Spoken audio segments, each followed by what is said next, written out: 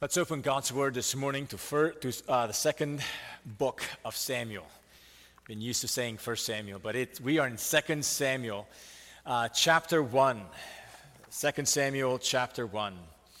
As you turn there, we are at the beginning of a new sermon series through the book of 2 Samuel. A few years ago, we worked through 1 Samuel. Last week, we did an overview of the book of 2 Samuel, and today we are jumping in with chapter 1.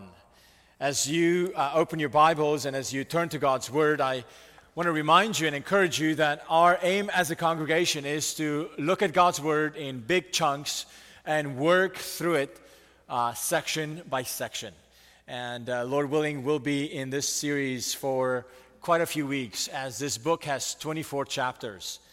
Let's listen to God's Word as it begins with a sad story. A story in which bad news, in which defeat, in which the fall of mighty men are being brought to the foreground. How do we respond when defeat, when loss happens? Well, 2 Samuel chapter 1, here's God's word for us this morning. After the death of Saul, when David had returned from striking down the Amalekites, David remained 2 days in Ziklag. And on the third day, behold, a man came from Saul's camp with his clothes torn and dirt on his head. And when he came to David, he fell to the ground and paid homage. David said to him, "Where do you come from?" And he said to him, "I have escaped from the camp of Israel." And David said to him, "How did it go? Tell me." And he answered, "The people fled from the battle, and also many of the people have fallen and are dead, and Saul and his son Jonathan are also dead." And David said to the young man who told him, "How do you know that Saul and his son Jonathan are dead?" And the young man who told him said, "By chance I happened to be on Mount Gilboa, and there was Saul leaning on his spear. And behold, the chariots and the horsemen were close upon him. And when he looked behind him, he saw me and called to me. And I answered him, 'Here I am.' And he said to me, 'Who are you?' I answered him, 'I am an Amalekite.' And he said to me, 'Stand beside me and kill me, for anguish has seized me, and yet my life still lingers.' So I stood beside him and killed him, because I was sure that he could not live after he had fallen. And I took the crown that was on his head and the armlet that was on his arm, and I have brought them here to my Lord." Then David took hold of his clothes and tore them, and so did all the men who were with him. And they mourned and wept and fasted until evening for Saul and for Jonathan his son and for the people of the Lord and for the house of Israel, because they had fallen by the sword. And David said to the young man who told him, "Where do you come from?" And he answered, "I am the son of a sojourner, an Amalekite." David said to him, "How is it that you were not afraid to put out your hand to destroy the Lord's anointed?" Then David called one of the young men and said, "Go execute him." And he struck him down so that he died.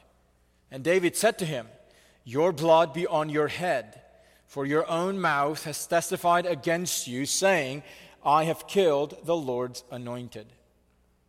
And David lamented with this lamentation over Saul and Jonathan his son.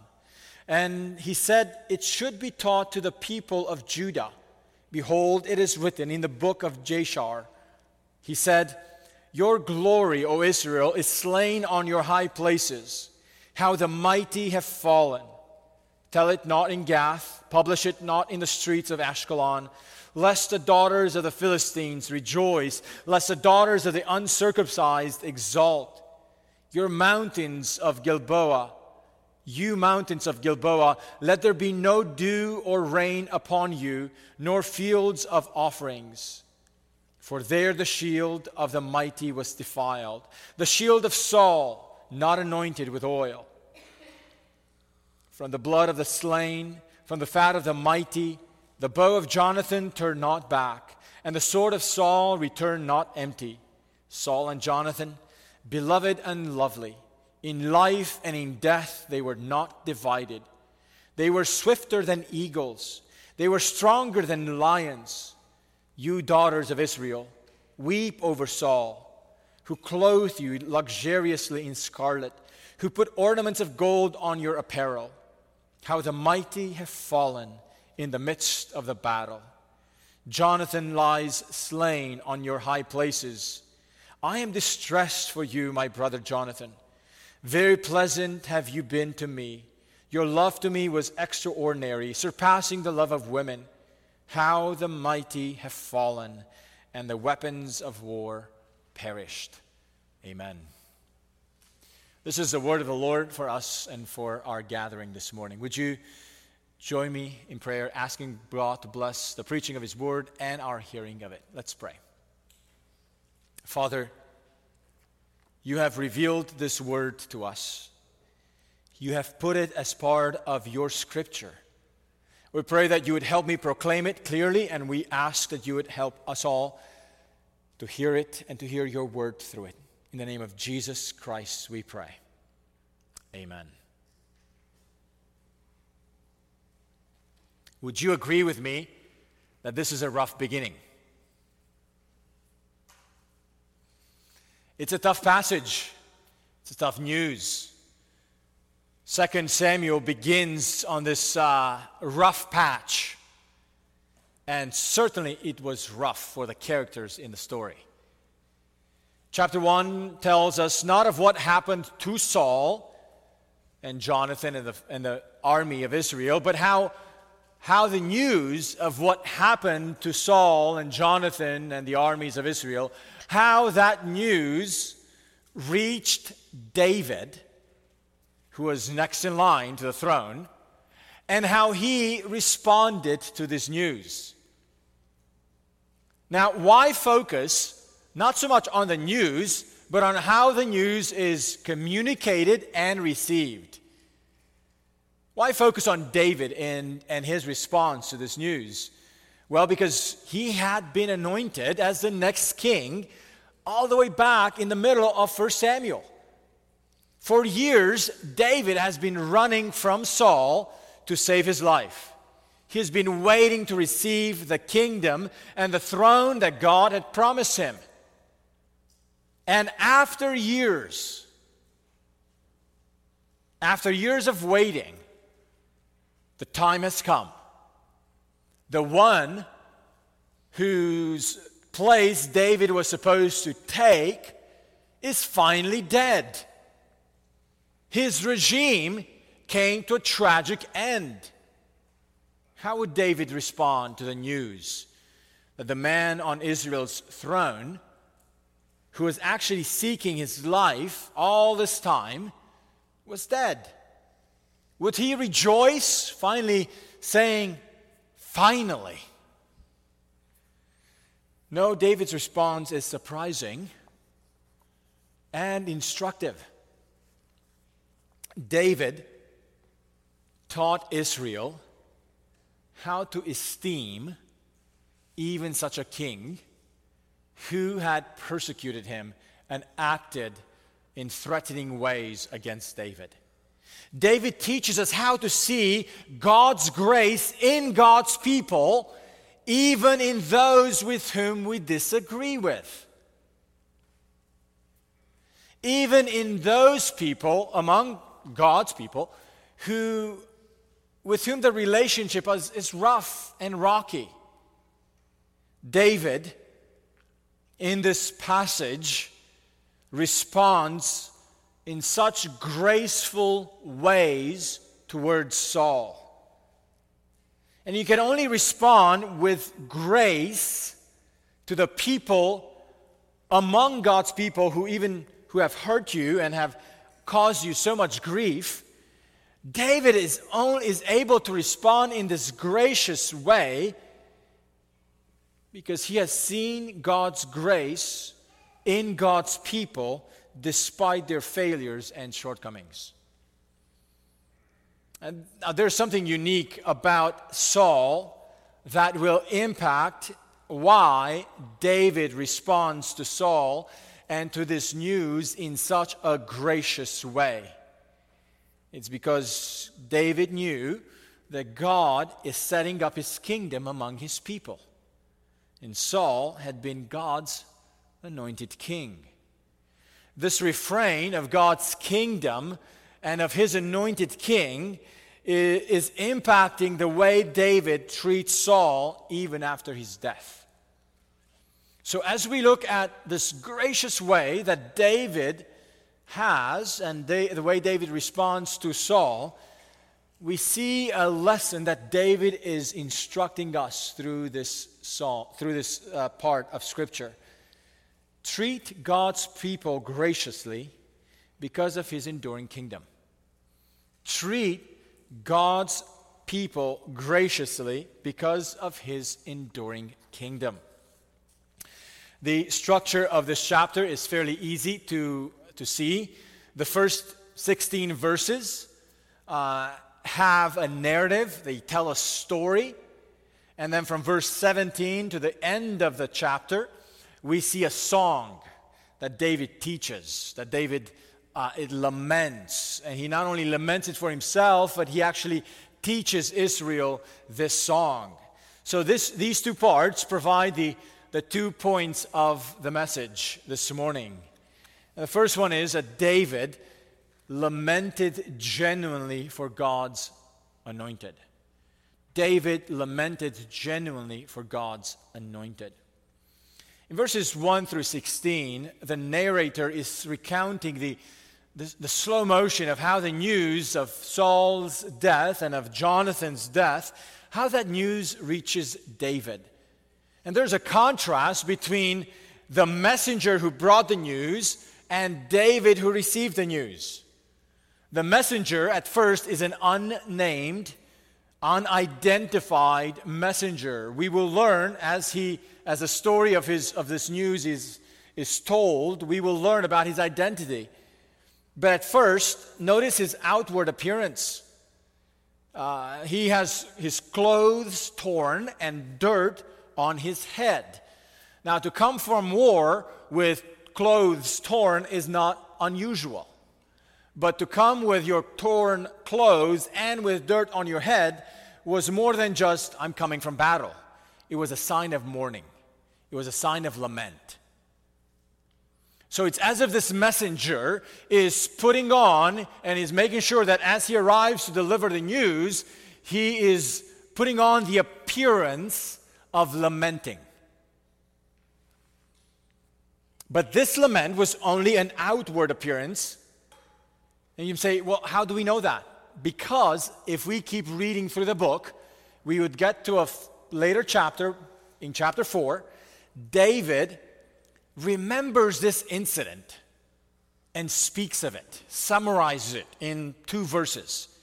In chapter 4, verse 9 and 10, David speaks and he says, "As the Lord lives, who has redeemed my life out of every adversity, when one told me, 'Behold, Saul is dead,' and though he was bringing good news, I seized him and killed him at Ziklag, which was the reward I gave him for his news." In other words, this man is putting on the appearance of lamenting, but he's thinking he's bringing good news to David. Here's a pretense lament. If you only knew how David would respond to this news. I wonder if he would have traveled the 80 plus miles from the Mount of Gilboa all the way to Ziklag to bring this news. The messenger who delivered the news not only had an ulterior motive, but later in the story we learn that his identity was somewhat of a of an ironic connection. We learn that he was an Amalekite. You may not think much about that, except that if we remember Saul's story, the Amalekites were the ones under God's judgment. They have gotten, the judgment of God has reached a point where God was ready to decree their destruction. And he commissioned Saul to go out and carry God's destruction against the Amalekites, to wipe them off. And Saul refused to obey the word of the Lord. And therefore, because of that disobedience on Saul's part, Saul lost the right to hold on to the throne of the kingdom. How ironic that now the man who takes the news of Saul's death and brings that news to David is an Amalekite. How ironic. Now, when David hears the news, at this point, he still doesn't know who this guy is, and he's not yet sure if he can trust the messenger. So David asked him, how is it that he knew for sure that Saul and Jonathan were dead? And the man answered that he had been with Saul when Saul died. Now, a number of the details, as this Amalekite is telling the story, a number of the details match with what we read in chapter 31 of 1 Samuel. Yet, there's an important twist, an important distortion of the truth in this Amalekite's mouth. We know that he doesn't say the truth in full because in chapter 31, the narrator told us that Saul willingly fell upon his own sword and died after his servant refused to kill him at his request. The evidence that this man had been with Saul near him when he died is the fact that he had Saul's crown in his hand and his armlet, and he was able to take it from Saul before the Philistines got to Saul and took his body and took it to Philistia and dismembered it and shamed it. Even if this Amalekite was lying and did not actually kill Saul, he was close enough to the scene to see how Saul died and then take the crown from his head, take the armlet before the Philistines got to Saul, and this Amalekite would walk. He somehow got the nerve to walk 80 plus miles, the geography between Mount Gilboa and Ziklag, to get to David and deliver the news and the crown of Saul to David. How ironic. How ironic that it is an Amalekite who takes and removes Saul's crown from his head. How ironic. I love how one Bible teacher put it beautifully. Saul lost his kingdom because he took plunder from the Amalekites against God's command, if you remember. And in the end, the symbols of his kingship were plundered by an Amalekite. How ironic. When David hears this news, we read in verse 11 and 12 that David and his men tore his clothes. This was a sign of mourning. This is the way you publicly and visibly declared that it's time for widespread mourning. And they mourned, they wept, they fasted till evening for Saul and for Jonathan his son and for the people of the Lord and for the house of Israel. Now, friends, it's not surprising that David and his men mourned for Jonathan and for the people of God. But to mourn for Saul and for his army, for his men, who had been on the pursuit of David all this time. These were the men David had run from for all these past years. If this transfer of regime would have been according to human standards, and Saul's death should have been celebrated and rejoiced in by the guy who was waiting for his time to come to get to the throne. Or at least the mourning and the weeping would have been directed only to Jonathan. But not so much for Saul as well. Oh, friends, the change of regime here that we see from Saul to David should have been processed differently. But it wasn't for David. David here mourns, and his grief is genuine. His lament for Saul and for Jonathan are genuine. How do we know that? Well, we will see in just a moment how David responds to the man who brought the news. But here we see, before we even see how David treats the man who brought the news, we see how David responds to Saul and his servants, his army.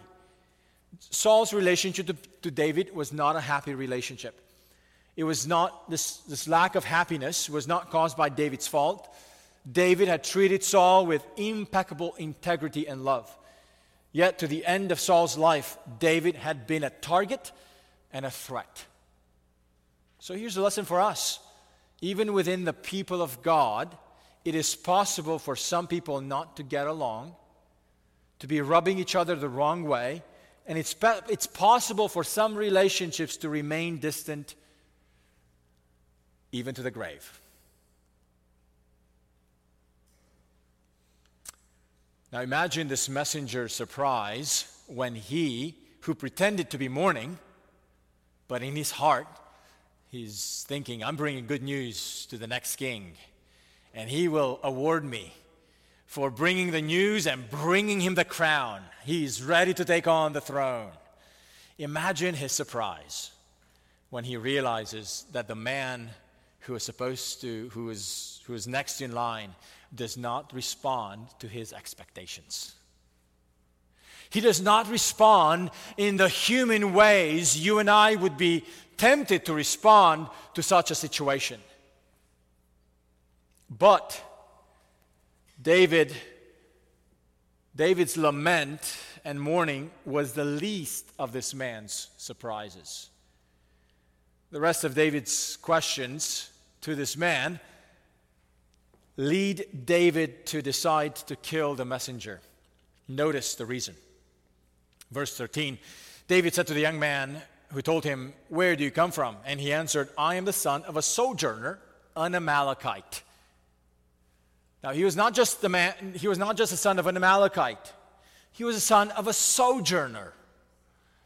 For Jewish lingo, that meant he was a resident alien living in Israel, as someone who sought asylum, who sought to live among the people of God.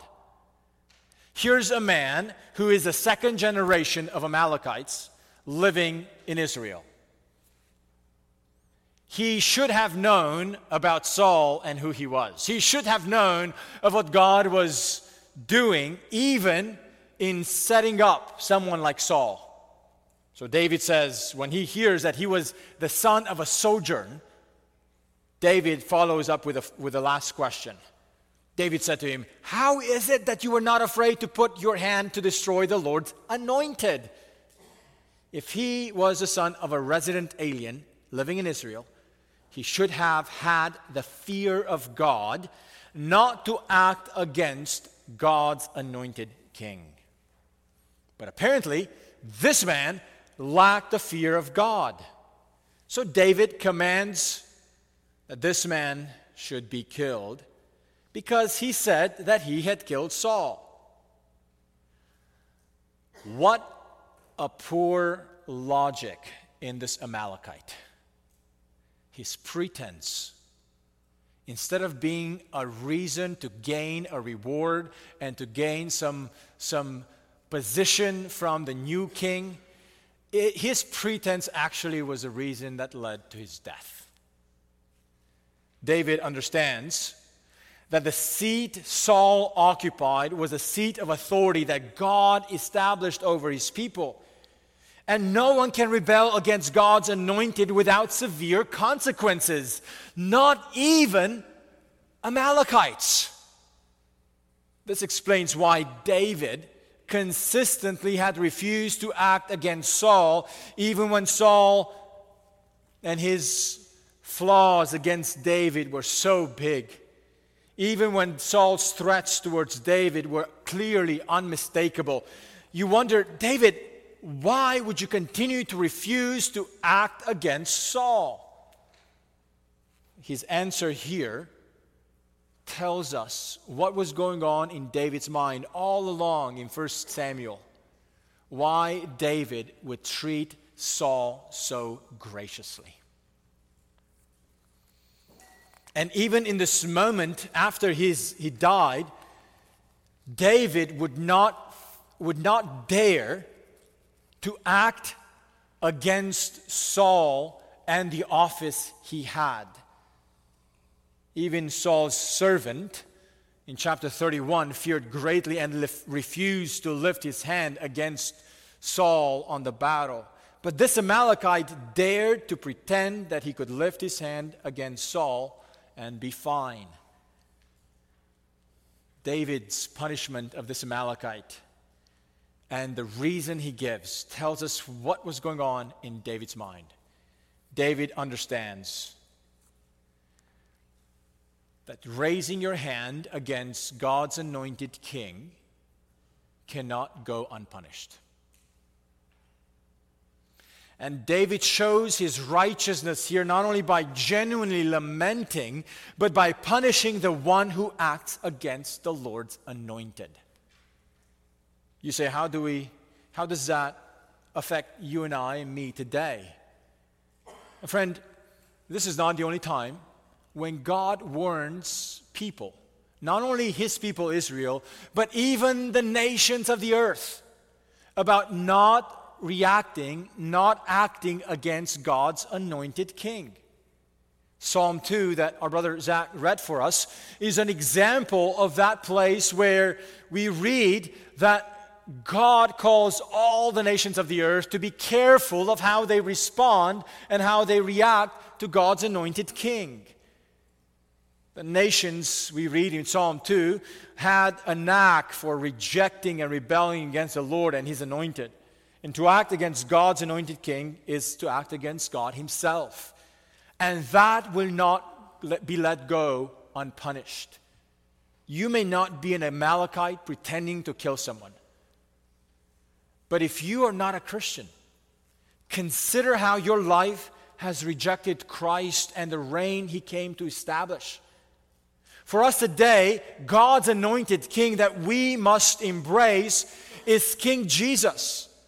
Acting against him and rejecting him puts us on the same collision course, leading to our own death in the end.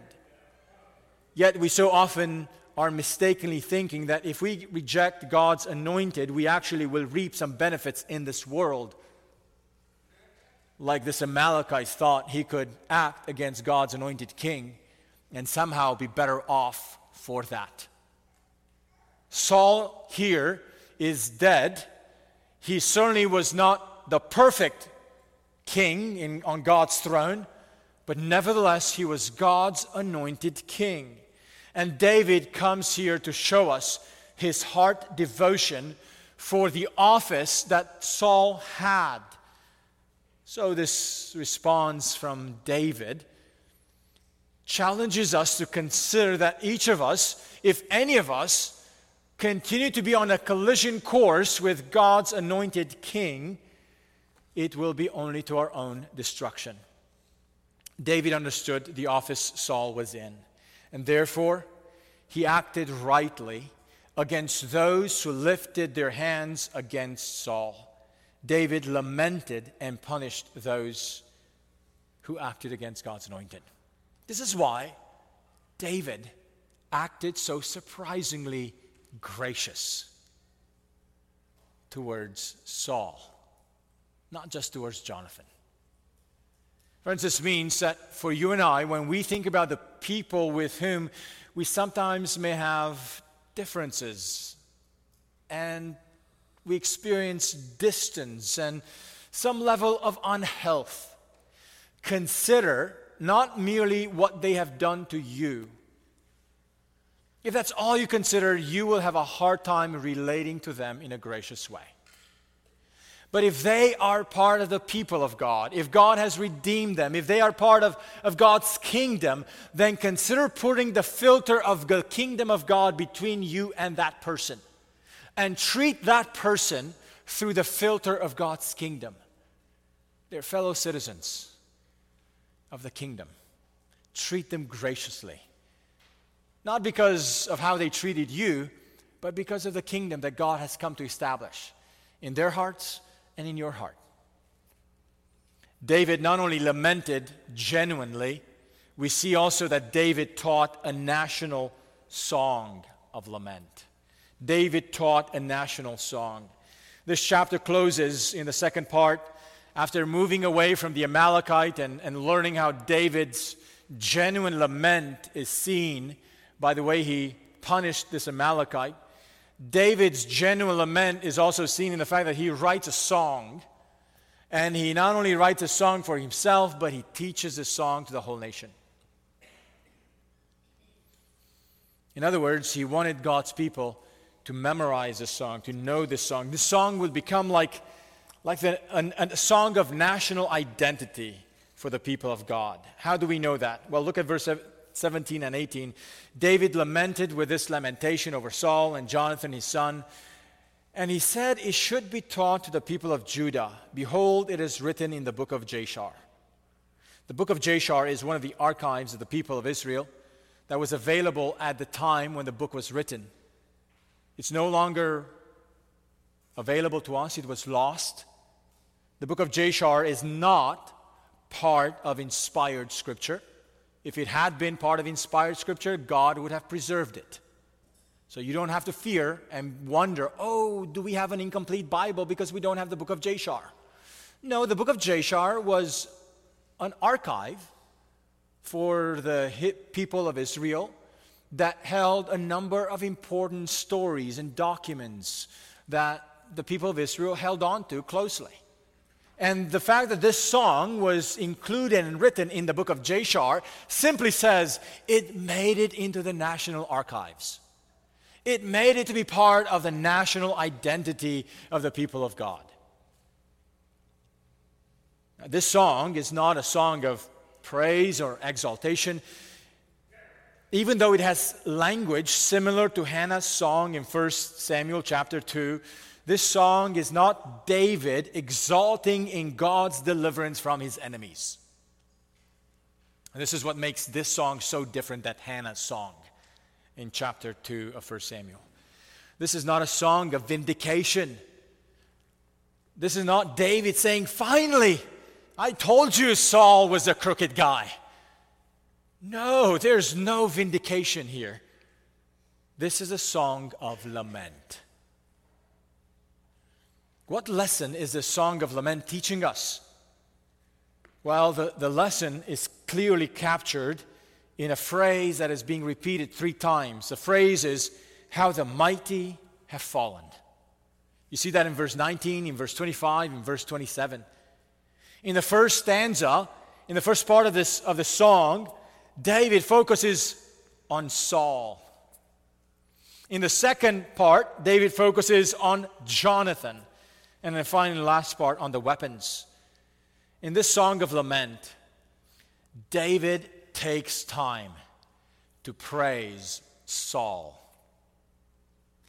In ways, let me just confess, in ways that I could not have done it if I had been in David's shoes and after all that Saul had done for me or to me.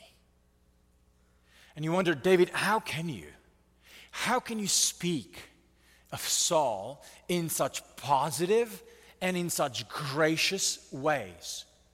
Now, this song and this list of positive characteristics is not a balanced biography of Saul's life. This is not the time to give a fair and balanced biography of the king who just died. This is a song that highlights God's grace in Saul's life, even when Saul did not deserve it. This is a song that highlights God's grace in a king who was flawed, in a king who blew it big time. Nevertheless, David is able to capture facets of the grace of God in this man's kingship. So let's look at it for a moment. David speaks of the two leaders of Israel, Saul and Jonathan, as being Israel's glory. What a respectful and gracious way for David's opening line of this song to start with the word, "Your glory, O Israel, is slain on your high places." What a gracious way to speak of your leaders. This is the opposite of shaming Saul, as the Philistines have done. David is actually highlighting and bringing up the graciousness of God even through Saul's leadership. David wishes this news not to be spread to the Philistines. Why would he say that? In verse 20, tell it not in Gath, publish it not in the streets of Ashkelon. Why?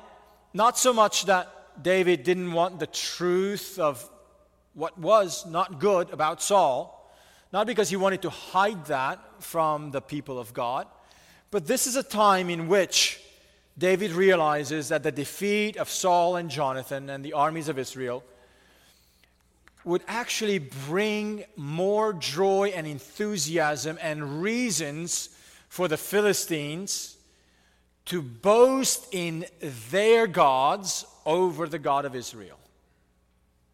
The point is that the defeat of God's anointed should not encourage God's enemies to rejoice, to fight against God and his people in an ongoing way. There is a misdirected sense of security and joy that the secular people, in this case the Philistines, might have when they hear the news of the defeat of God's king.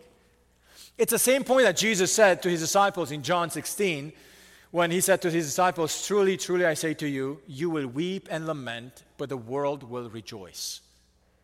That's what the world did when they crucified Jesus. The secular people, those who were the enemies of God's people, will actually rejoice. And here the psalm says, tell it not into Gath. Don't spread the news. Why Gath? Gath was a hometown of Goliath. It was a place where the Philistines had been humiliated. David says, don't reverse the news, because it will only encourage the Philistines to keep persevering in their opposition to God and his people. The lament song wishes that nature would stop acting as designated. Look at verse 21. You mountains of Gilboa, let there be no dew or rain upon you, nor fields of offerings. It's as if David wished to be under a curse, for nature to stop acting naturally. That's how serious this defeat was. It's a way of showing the people of God how big of a deal it was that God's king had been brought down. Even nature itself should act differently when the falling of God's king would happen. Of course, this is not the only time when nature would act differently, when God's anointed king would be defeated and killed. Remember on Easter, when Jesus died, it became darkness in the middle of the day. Nature itself would understand the severity, the bigness of what was going on when the king that God anointed was killed. David understands the magnitude of that, so he puts that here. Of course, David can't command nature to stop giving the due, but through this song, he is helping us see the bigness of what's going on in this story. In the second half of the lament song, David turns his focus exclusively on Jonathan. In the beginning, it's Jonathan and Saul combined. But notice what David praises about Saul and Jonathan together. Their courage in battle is highlighted in verse 22. Their unity both in life and in death, for their giftedness as warriors. We see that in verse 23. Then verse 24, David teaches the daughters of Israel to lament for the provisions Saul brought upon the nation. Now here's the grace of God upon Saul's reign. Remember back in chapter 8 of 1 Samuel when Saul said, listen, if you guys want a king, he will take from you. He will take from you. He will take from you. That was a warning.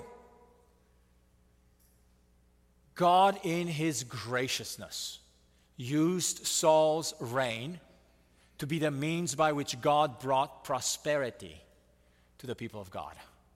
That was God's graciousness. Saul's reign was a time in which actually Saul brought prosperity to the people of God.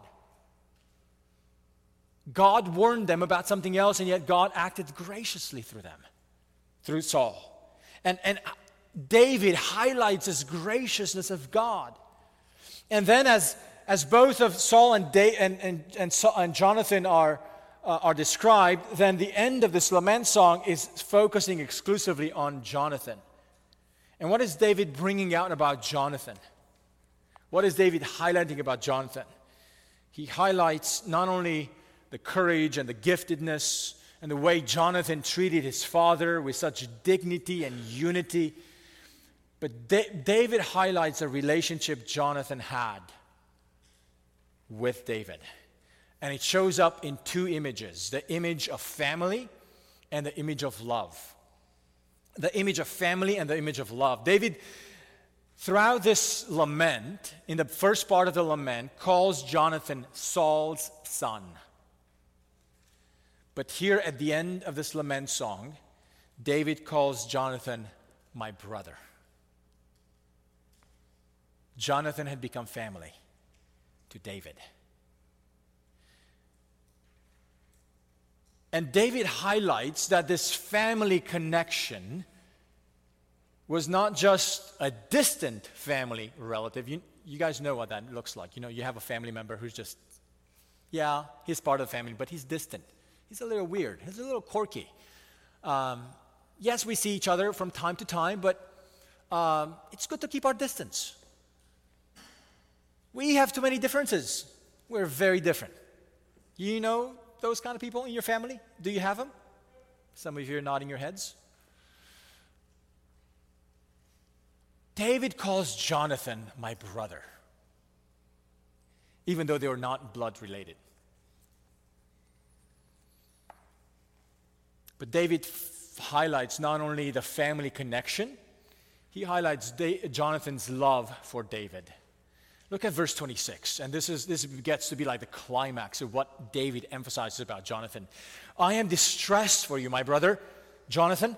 Very pleasant have you been to me. Your love to me was extraordinary, surpassing the love of women. Friends, this verse shows a deep level of friendship that existed between these two men. Jonathan is praised here not merely for his skills and abilities, but for his friendship and love to David. Now, let me just ask, do you have such friendships?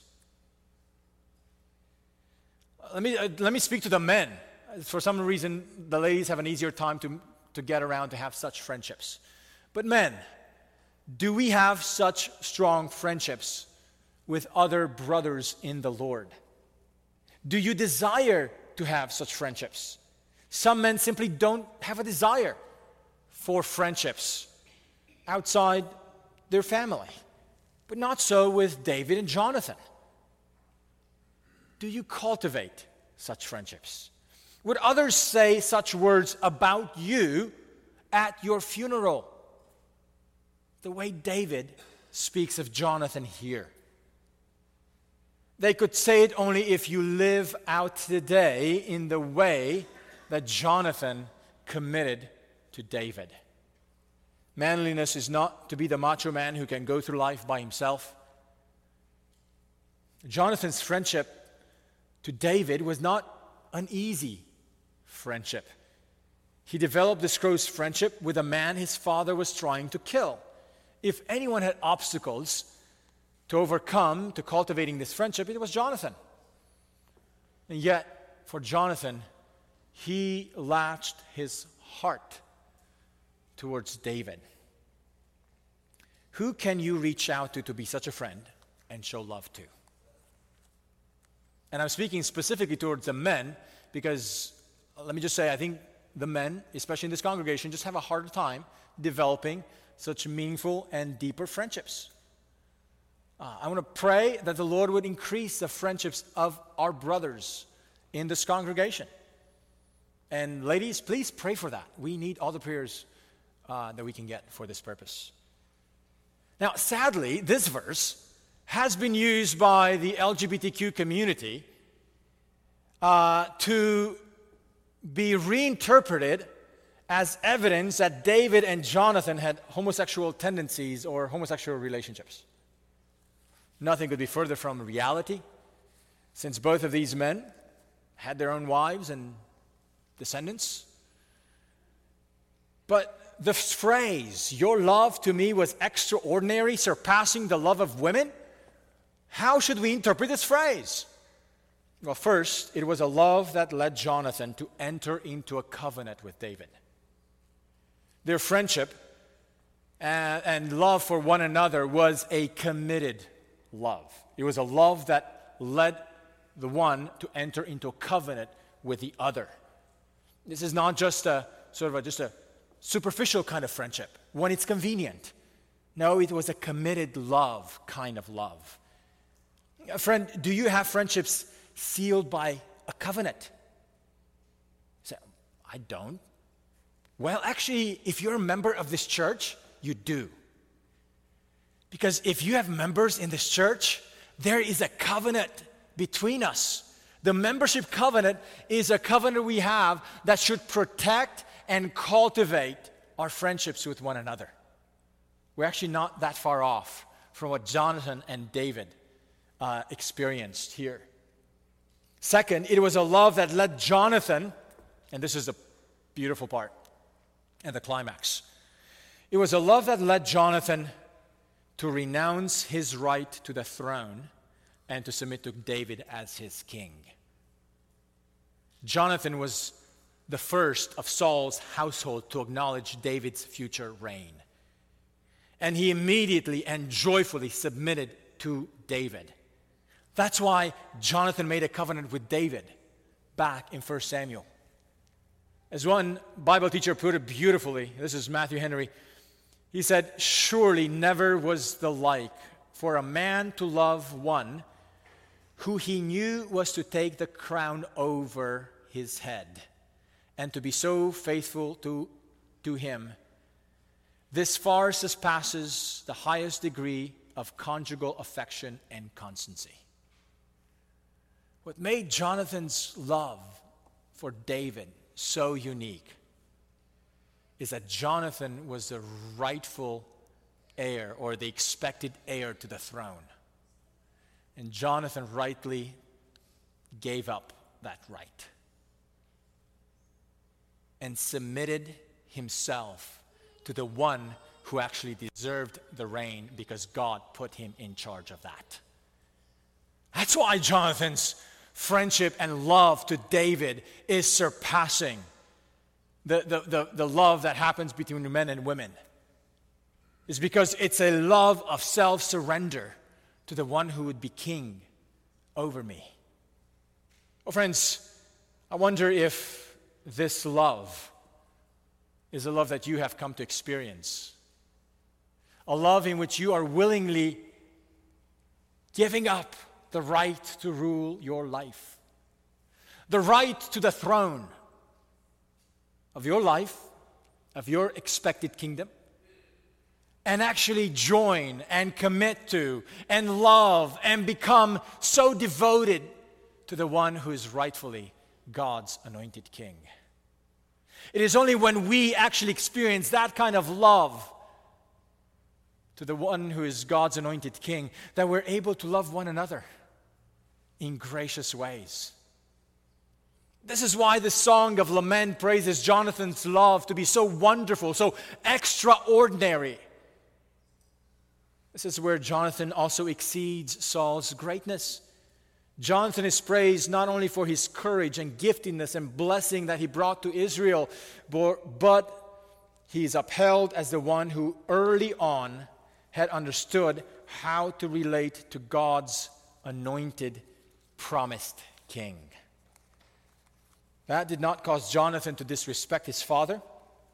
And this is an amazing tension here. Jonathan knew that David was the next king. And yet Jonathan helped and was next to his father, even to the day of his death. There's a way in which we must learn, while we have our devotion to King Jesus, also to love our family members who hate Jesus. There's something sweet here in Jonathan, the way he's able to treat graciously David and his father when these two were in conflict with one another. Oh, friends, through the Song of Lament, David not only showed how he himself regarded Saul and Jonathan, but he also wanted to teach God's people how to regard Saul and Jonathan in their failures and in their strengths, in their good times and in their bad times. They are men that God had raised up and equipped to carry out God's protection and purposes. Yes, Saul had severe shortcomings. And I confess to you, I need to learn from David in the way he spoke so graciously about people who have hurt him so hard.